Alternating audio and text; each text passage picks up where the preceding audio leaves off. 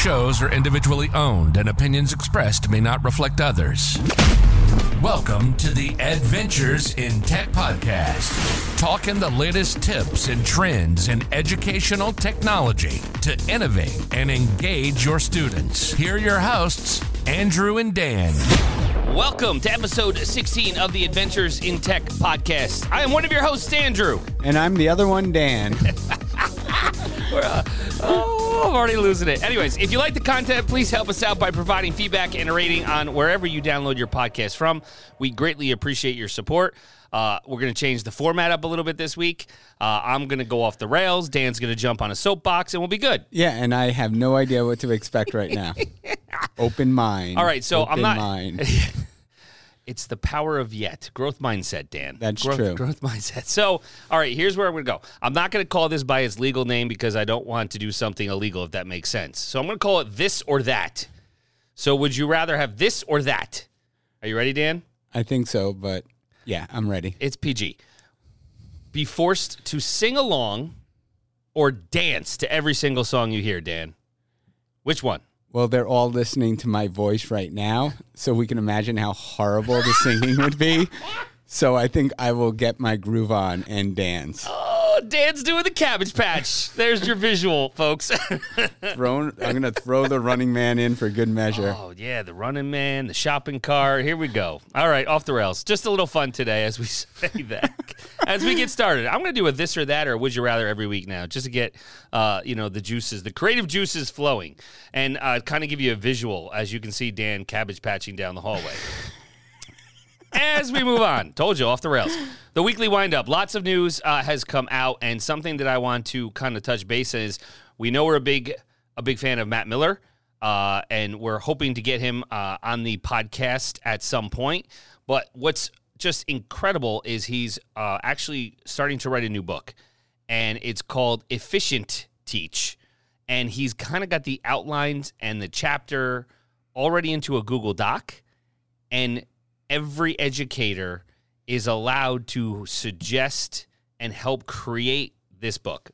I've been looking at it for over a week now and seeing everything that's happening. So essentially, he's crowdsourcing a book. It's great. It's great. And it just brings me to the point, and it actually will lead into today's discussion, but offering opportunities for people to collaborate, to build understandings, and just work together. I mean, it's what he's doing and the amount of involvement and what I see taking place in this is just fantastic. I love that word, fantastic. I'm super excited about it for Matt, and hopefully at that point when we do get him on as a guest, we can kind of start to say where his crowdsourcing idea came from and get a little bit behind, because he's already a very accomplished and well-known author of, I believe it was 5 books, right? 5. Right.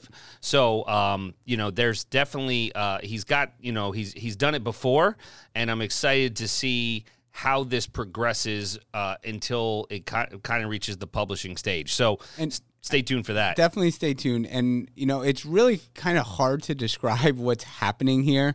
But I do recommend to all our listeners, and we'll put the link to it in the show notes. Absolutely. But to open up this document and see everything that's just taking place and how it's growing, I get sucked into all the suggestions and comments.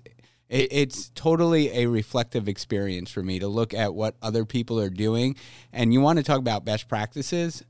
This is highlighting so many different things. And it's just collaborative. Mm-hmm. And we always talk about collaborative projects, and you're connecting with, Matt's got such a far reach, and you're connecting with educators and publishers and writers and authors from all over the world, and you're getting to see the edits, the suggestions, the everything, the content in real time. So it's very exciting.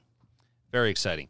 The other thing is Matt did have a post that we wanted to share called Habit Stacking, 10 Ways It Can Streamline Class. And, of course, we will put it in the show notes, but I know we've all been there where, he starts off where, do you ever feel like you tell your students to do the same things every single day? Turn in your assignment, push in your chair, do your exit ticket, pick up your materials. And we want to make that a habit where we don't have to have that repetition. It's kind of like my Google Calendar. Yeah. Well, and this is where habit stacking will really help a lot. So we know habits can be negative. They can be destructive, staying up too late, procrastinating. Dan and I are very good at procrastinating. And the list goes on and on. But not all habits are bad. And it's basically habit stacking is the way your brain's way of making decisions without working too hard. So if you align them up with goals, they are very powerful. Right. So one of the easier ways to create new habits, I mean, we all are, but if you're tired of telling your students over and over and over and over again to do something, you might be able to stack it together with something they already do. So that's really what habit stacking is. You can just begin with some talking points. After the current habit, I will, and then introduce the new habit. Right. So you want to keep your car clean, Dan? As soon as you turn off the car, that's your current habit, right? You do that. Pick up a few pieces of trash or excess items from your son, right, that are left in the back seat. Exactly. And that's actually something I've been doing with my car is I will not leave my car with anything left over in it. 1,000% agreed. And it makes me so much happier. Oh, it's nice. The clean inside of the car is really, I mean, I love the outside car being clean as well, but it's a lot more to maintain right now.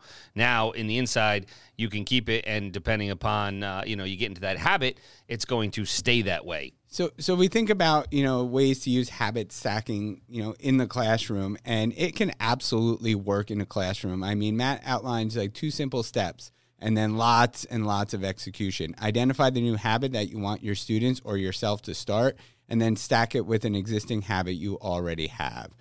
So some examples that he puts forward. After students walk in the classroom, they'll take out their Chromebooks and open Google Classroom. Current habit, walking in the classroom. New habit, take out the Chromebook and open Google Classroom.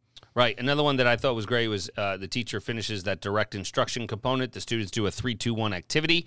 So we finished the direct instruction. They're doing that 3-2-1 activity is their new habit. So right after the teacher teaches or after the class discussion, the students' brains are still holding all that new information in their working memory.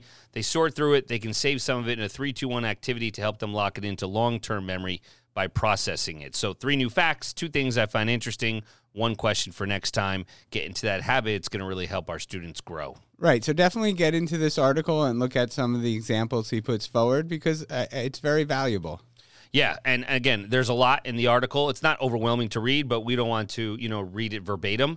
But definitely check it out. As we said, we will post it in the show notes. So Google has an update, and Google Workspace update actually just released this week, where you can now embed linked Google Forms charts into docs, slides, and drawings, which is great because it's always been sheets, right? Right. Because it was just seamless transition in that regard. But now you can embed those linked response charts from those Google Forms into docs, slides, presentations, or drawings. And anytime that new form response is received, anybody who has those permissions, the proper permissions, they can refresh that embedded chart by simply clicking the update button, which is in the top right corner of that chart. So it's very useful for sharing that real-time responses to polls and surveys and incorporate forms responses into presentations or reports, which, as we know, we're constantly looking at data. Right. So you may not see this immediately. It will be turned on automatically. It's a gradual rollout. Could take up to 15 days, but it did start March 1st. So you should be seeing it in your workspace domain anytime in the next 2-3 weeks, let's say. Yeah, I can't wait to see how this works out. So there's another thing that, I know we talked, I believe, on episode 13 about sketchnoting. And a lot of people are like, I don't have a touchscreen device. So how do I handle this? I'm not an iOS user. I don't have a touchscreen Chromebook, or I don't even have a tablet. So something that we kind of were looking into was the Wakems and Right. Wacom tablets. And there's a whole variety of those Wacom tablets. Essentially, I mean, they have digital tablets that you can do all these crazy things on, but they have very, very simple little plug-in or Bluetooth tablets. And it's really not like a tablet that you'd think of an iPad or something like that. It's really like an external mouse with a stylus. So anywhere that you would use your cursor or a drawing tool, you can use that stylus on that external touchpad, really what it is, in order to bring in drawing. So it's really an efficient way of just manipulating your computer. Yeah, and they start. I mean, you can sketch, you draw, you edit, you get photos, experiences. They're battery free. You don't have to worry about that component. And the nice thing is, there are some that are completely reasonably priced, starting as low as $60. Depending upon what your use is and how you value this, could be something that if you don't have the touchscreen device, it is an opportunity for you to utilize that. So we did reach out to Wacom to see some more information if they sent anything over, but so far it's been crickets. So that's okay though. That's okay. So sticking with the whiteboard kind of thing is Limnu, which we've kind of talked about. It's very much like whiteboard chat, right, Dan? A little bit. It reminds me of the Miro whiteboard app that I've used quite a bit, and I'm a big fan of. So we're not gonna go into the high depth of it, but someone asked for another kind of whiteboard thing. We love Jamboard, don't get me wrong, right? But this is just something more to use that you can have. Team building, student building, there's doodles, again, relating to that sketchnoting, the collaborating and brainstorming, you can have Limnu. There's no sign up required. You can try it out, see if it's something that you're kind of into. Everybody's got to find the right tool for the right application. And we just wanted to share this as well. Right. And I will add, and I did add for the show notes, the link to the Miro whiteboard. And you can get to it right from your Google Apps. What's really cool about these whiteboards is it's not like your standard space. Like you're working on, your interactive whiteboard in your room, whatever software you're using. If you're using Active Inspire or you're still using Smart Notebook, you're kind of contained to a box, right? Correct. And then you have to either extend that box or you have to go to another page. These online whiteboards are very fluid. It's almost like you can just like those things. Like I think of CSI, right? When they're all sitting around that table and they just grab it and move things to the side and rearrange. That's what these digital whiteboards can do. You have an basically unlimited amount of space that you can start putting in your information, and it keeps it all together.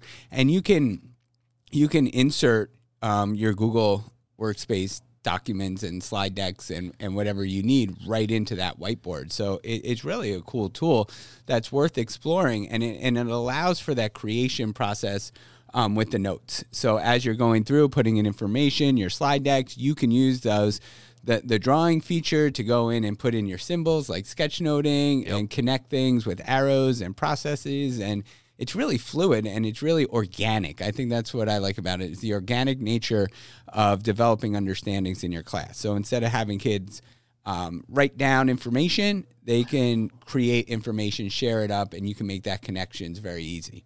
Again, and all these tools are just to be utilizing your tool belt, because everybody finds certain tools intuitive compared to others. So, again, just something to put in your wheelhouse that can be utilized at any point. So, I don't know if we've talked about Casey Bell before. I feel like we have, but I'm not. Shake it up. Shake it up. Shake Up Learning. That's it. And she was the co-host. I am dancing right now. Yeah, you're doing the Cabbage Patch. She off the rails as I'm trying to focus here. Are you doing the Harlem Shake? What are you doing now? Oh, my goodness. I can't even talk about what's going on. Back on the rails. So Casey was the co-host with Matt Miller on the Google Teacher podcast for many, many years. They did over 120 episodes, I believe, maybe even more. But, she is an educator. ELA is her background, I believe, middle school. Math. And math? Math. I thought she was ELA. Nope. Okay. So, anyways, very important content area, and she is in Texas, and she still does have a podcast of her own. But she did put an article on her blog recently in regards to 15 ways for students to use Google Keep, which I think a lot of people do not utilize Google Keep. I love it. I love it. I mean, and it's just seamless everywhere. It's in your calendar. It's got a mobile device, mobile application. It keeps me organized, and then some. And hopefully my wife would agree. I don't know. But it's also integrated into your Google Docs. It is. Google Docs, Google Slides. It's in the whole Google Workspace now. It's very robust. And we did talk about, in a previous episode about sketchnoting. That's a great place to have your students begin sketchnoting if you'd like to work digitally with the sketch notes. You have a whole drawing feature right in your Google Keep. Yep, and it'll copy it right over to a Google Doc, which is simple. But she has an article for 15 ways for students to use, Google Keep. And, for me, one that I absolutely loved, right, was tracking learning goals. I think that is self-reflective, and I love that idea of hers, that it will allow students to kind of do that. I think that was key. And then, so from an educational standpoint, one that I use in a personal standpoint is location-based reminders. So you set it where it needs to remind you. Great. And, make sure you do that. Make sure you take the trash out, whatever it may be. Make sure when you get to this grocery store, you buy this, Andrew, and I got it. So, but that are my 2 ways that I love out of her 15. I mean, those location-based reminders, I totally forgot about them, but I actually did that as we were prepping, and I saw you put this into our prep for this. I set myself location-based reminders because, sometimes when I go into a building, I have a few people that I'm meeting with, and sometimes I don't check my calendar. I do all these things, but I set location-based reminders. So when I was in a particular building, I'm going to get notifications. Remember to see this one person, remember to see that. That was huge. Yeah. So think about, your older students. If they learn about location-based reminders, they can set them for the school. Remember to meet with my guidance counselor. I have to turn in this. I have to do this. So that whole time management, that whole making to-do lists. I think Google Keep can really help our students with their organization. Right. And for us as educators, it's just efficient and effective. And that's the key. We keep going back to that point, but we want to kind of drill it home that we're trying to make things in the best use of our time, and these tools are just there to do that. I still will go to, and I was just in a class last week or 2 weeks ago working with students with research, and one of the greatest things in Google Keep is bookmarking. Yeah. I mean, we all know we love our favorites, and we bookmark a lot of different sites, but think about how you're doing research and you're capturing all that information. Are you setting up all these bookmarks in your URL bar to go back to all these places? The Google Keep extension will allow you to highlight text on a web page. Click on the extension, it bookmarks it and saves those notes right in your Google Keep library along with where you got the resource from. And then I can open up a Google Doc, and then my Google Keep notes are right next to me in the doc. Yep. It's amazing. Yeah, the Google Keep Chrome extension is called Save to Keep, and it is available in the Chrome Web Store. It's pretty much with a yellow light bulb, just like the icon for Google itself. So if that's something that you are interested in, you can definitely check it out in the Google Chrome Store. And just a last thought on Google Keep is it is collaborative. Absolutely. So you can share your Keep notes with fellow students, with your teacher, or keep it to yourself. I mean, Google Keep could be a great spot for journaling. Yeah. I mean, keeping it all in one place, having it all there, making it collaborative with your teacher. There's so many possibilities. I guess we always have to think outside the box sometimes when we look at a standard tool and see all the different ways we can apply it. And it's simple. It's not like you're creating something new in the sense where, I got to start a new one. I got to add this. You just go to Keep and call it a day. The one final thought really with Keep is on the mobile applications, you can take voice notes. So if you are on the go or there's something, Dan runs 1,000 miles every morning, so he's taking notes and then he shares them with me, and it could be wake up with a nice word after that. But, and then I get the alert, Daniel Roberto has shared this Google Keep note with you, and then it's a voice note. And, yeah, so a little bit too much there. But the mobile application component of having the audio note portion is huge. Okay. Last thing is the update. I think we touched on this, but I got another alert about it. And so I think it was kind of delayed was the originality reports for Google Slides. Yes. So I know that's huge. Right. So I know that originality reports have been out with Google Docs, and remember, it checks, for pretty much plagiarism and everything, not only on the web, but also in your domain for previous student assignments. But now it's available for Google Slides files. And the one thing I want to point out, it is a plagiarism check. And it Right. does a very good job of doing that. And it's great that it can look at, in your own domain. So, you talk about siblings or friends and, different times taking the classes, hey, Andrew, can I have your paper? And I go ahead and turn it in. Yep. It will recognize that. But there's also a teaching aspect to using originality reports in Google Classroom because, you can set up any assignment with originality reports. But students can also run their own originality reports. So, a lot of what we're doing is creating students the habit of proper citation and making sure it's done correctly. So by them, even especially using the new citation features in Google Docs and everything that's there, but having students run their own originality reports will help in the teaching of how to properly cite source material. Right, which is a skill that the students need to know, even though we know all these tools are beneficial for our students now, something that we never had growing up. It is a good skill to have because, you want to give credit where credit is due. Correct. Okay, so I know we didn't get into much. There was a lot of news. We didn't get into much of what's going on in the classrooms, and I think we're going to, there's a lot going on, and that would almost wrap up this entire episode. So I think we'll hold off on that because those projects are on a bigger scale, and I want to share some of the great things that our ELA and our STEAM professional development specialists are also, pushing out and doing in the classrooms. But we'll save that for the next episode because there was so much news. I want to talk about choice boards and learning menus. Mm-hmm. And I know we've talked about A.J. Giuliani in the past, and he pretty much has the ultimate guide to choice boards and learning menus. And when we think about this, he has a great article, and Dan always reflects back on this about whether it be his favorite teacher or whatnot, but you take a moment, you think about your favorite learning experience ever. What did you enjoy about it? Why did you get so much out of the experience compared to those thousands of other learning experiences you've had over the years? How did that teacher impact you with that?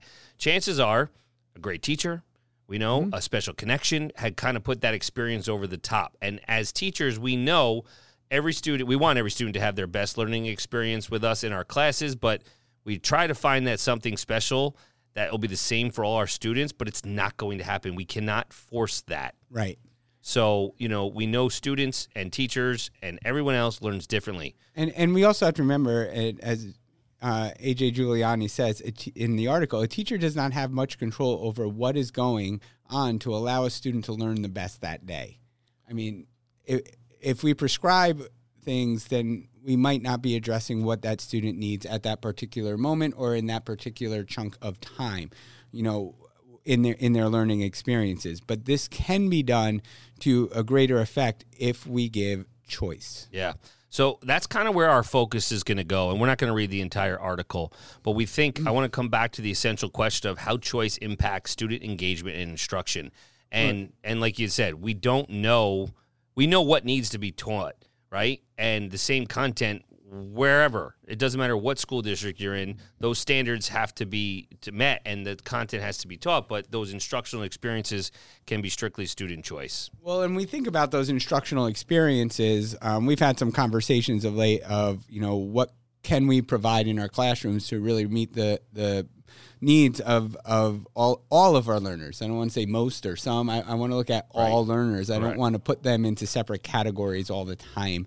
But we've been referring a lot back to UDL, the Universal Design for Learning. And if you look at designing learning experiences for all students, it really breaks down into 3 different areas. Providing, and the key is they have multiple means in each one of these examples. So providing multiple means of engagement, providing multiple means of representation, and providing multiple means of action and expression. Yeah, that's great. I mean, and I think that is a huge component is when you're designing these choice boards is to have UDL framework in the back of your mind. And isn't that how you can really differentiate instruction? Yeah. Oh, 1,000%. Right. So, I mean, keeping that in mind, the idea of building choice into your instruction can really benefit all of your students. And we always look at how do we get a more student-centered classroom is by involving them in the process. And the process could be by giving them the choice of how to demonstrate understanding, how to access understanding using those multiple ways, multiple examples. Yeah, those modalities, you want to make sure you hit all of them for, like Dan said, for all students. And just as, a bonus as we talk about this, it's the same thing that Dan and I are both doing when we think about our PD experiences. So, playing off March Madness, right, which is coming up for basketball, we have a March Madness choice board. And the students, which are our colleagues and so forth, and we'll post a picture to it or whichever in the show notes, this is going to be the choice of there's one must do, but the rest of it is choice. And that's how you can kind of do it. You have to have that one skill, right? You want that one skill that all students should do. And then the rest of them, how they demonstrate their understanding of all those skills and put it all together is choice. And so we have that even as we're leading our PDs so that then it could be trickled down and the teachers can use it for their students. So I'm already seeing that we're going to need a second episode. Yeah. So I'm just going to true. keep going with the conversation that we're having. Yep. And I know we're still in AJ Giuliani's article, but he brings up a good point, and it's something that we have a lot of conversations about when we're designing learning experiences for students, is talking about what is our overall goal. And you talk about the idea of engagement versus compliance. Yep. And I think that's something to consider, because I mean, we all know that the best learning experience happen when the learner's attitude, attention, and commitment to the process is at an all-time high. So we can definitely look at that as engagement.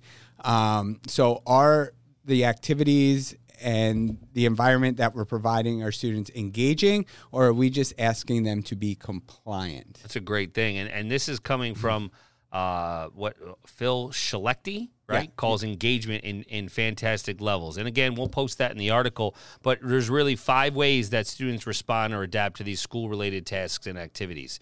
So engagement, high attention, high commitment. And then we have strategic compliance, high attention, low commitment.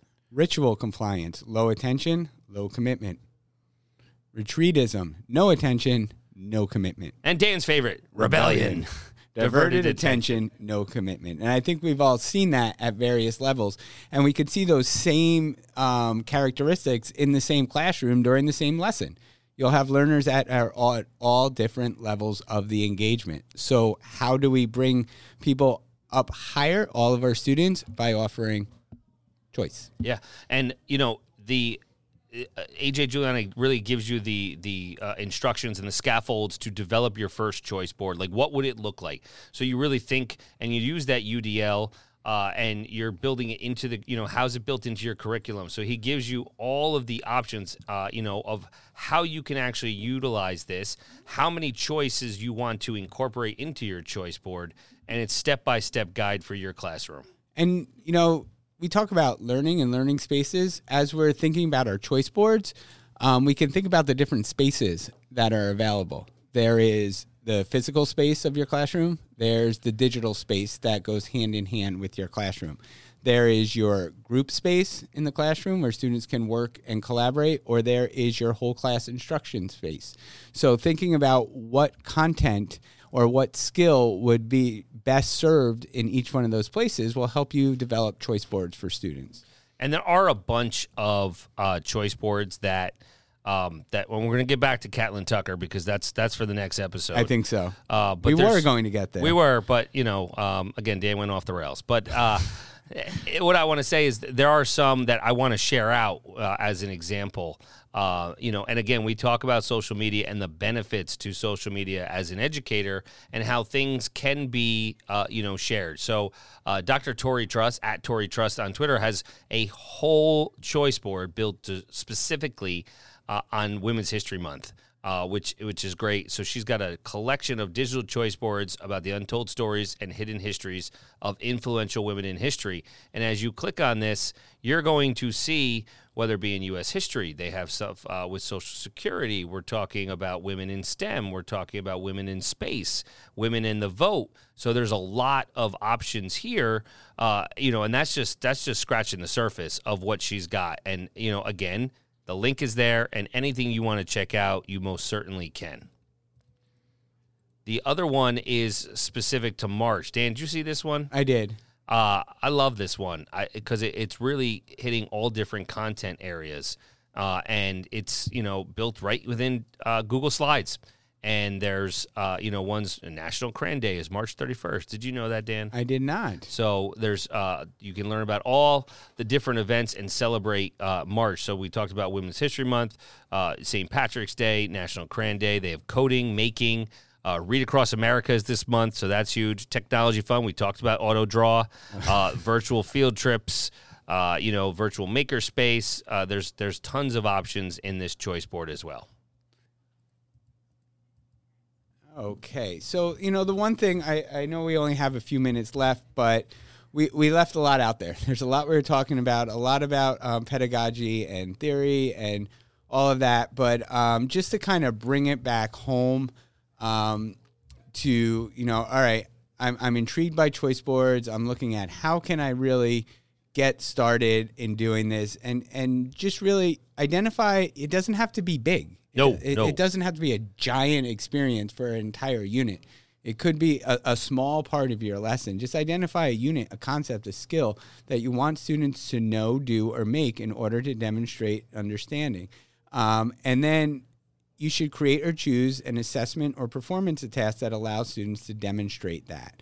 And then just start listing a variety of resources and strategies to prepare students. So just giving them the information in multiple ways and then giving them multiple ways to demonstrate the understandings. Like you know what you want them to demonstrate. You can choose different platforms and different tools to allow them to use their own choice and voice. And when Dan says as in its simplistic form, I'm thinking tic-tac-toe board. Right. Three across. Let's not make it, crazy. And that way you could start small. And as you want to incorporate more choice into your instruction, then you can expand that choice board. And I started out with tic-tac-toe boards because in the middle you can have that must-do. So if you're really looking to gauge student understanding or get some formative assessment data, you can have a common must-do task in the middle that will demonstrate it, but everything around it could be a variety of choices in how you are engaging the students and how they're also demonstrating. So doing that tic-tac-toe board is a great way to start with choice boards. All right. I think, I did have rock, paper, scissors. We'll put it in the show notes. Oh. That's a cool one. Roll the dice, rock, paper, scissors, and a record one for a stop, think, reflect, exit ticket, and some metacognition. Any other final thoughts, Dan? Nope. Crickets. I have a lot of thoughts, but there's the soapbox. Go ahead. I'll save them for when we start talking about choice words. But the one thing that actually, I do have one thought. Go for it. All right. We often get how do I, and I ask, how do I start doing it? And I think you just do it. All right. Because if you're designing something in the best interest of the students, it's going to be valuable. Right. It's also going to be valuable for you because you're going to see how your students respond and then also what best works for you in designing these experiences. So I wouldn't wait to, I'm going to wait till just start small and just kind of give it a whirl. And you'll learn a lot more from the experience than just putting it off. That's it. That's going to wrap up episode 16. There's Dan's mic drop moment. Once again, thank you for all your support. Listening on all the platforms, leaving us a review. If you have any questions, comments, suggestions, please reach out. Mr. Voice will hit you with the socials. Tech hard, work smart, live an adventure. Find Andrew on all socials at A Nicola Tech and Dan at WCSD Tech DR.